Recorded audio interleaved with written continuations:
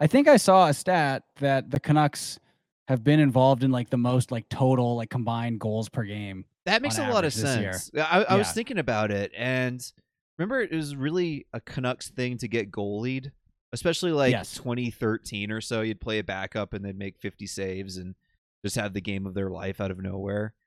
And I feel like we haven't got goalied once this year.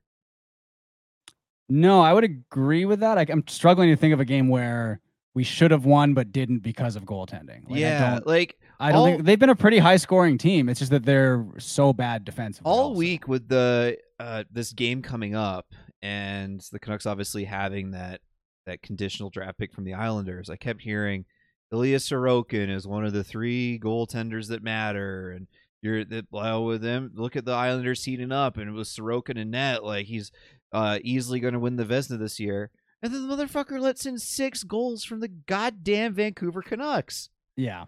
I mean, we just can't tank right. I guess the one positive of beating the Islanders is that it makes their draft pick worse. Yeah, no, So that's right. Like there was really, I don't know, no winners in that game, no matter what the result was, because either they heat up more and the like Canucks get a shittier pick, or they lose and the Canucks pick up 2 points.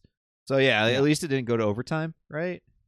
Yeah, that would have been the worst. And then, yeah, I mean, it's been a weird week, like you said. I don't know what to make of this team under Tocchet. Obviously, they seem to be playing better overall, I would say. Yes, and I mean, I don't know how much that's real. The underlying numbers have also just been weird.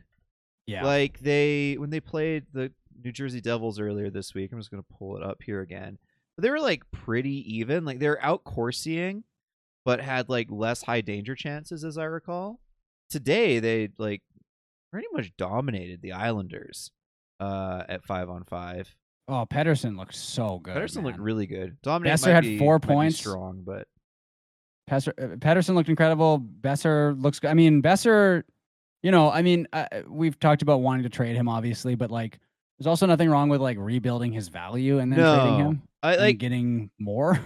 Okay, I want to see them acquire assets, and with wanting Besser traded, it's like I want to see more assets and draft capital come back.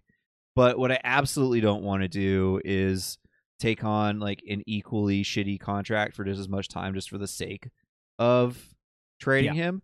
And I feel like he really hasn't been put in a place where he can succeed so far this season. Like he's playing third line minutes with Sheldon Dries. He hasn't really been given the opportunity to thrive.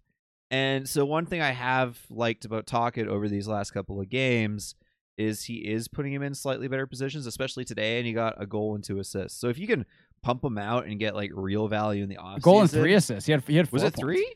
Yeah. Oh shit.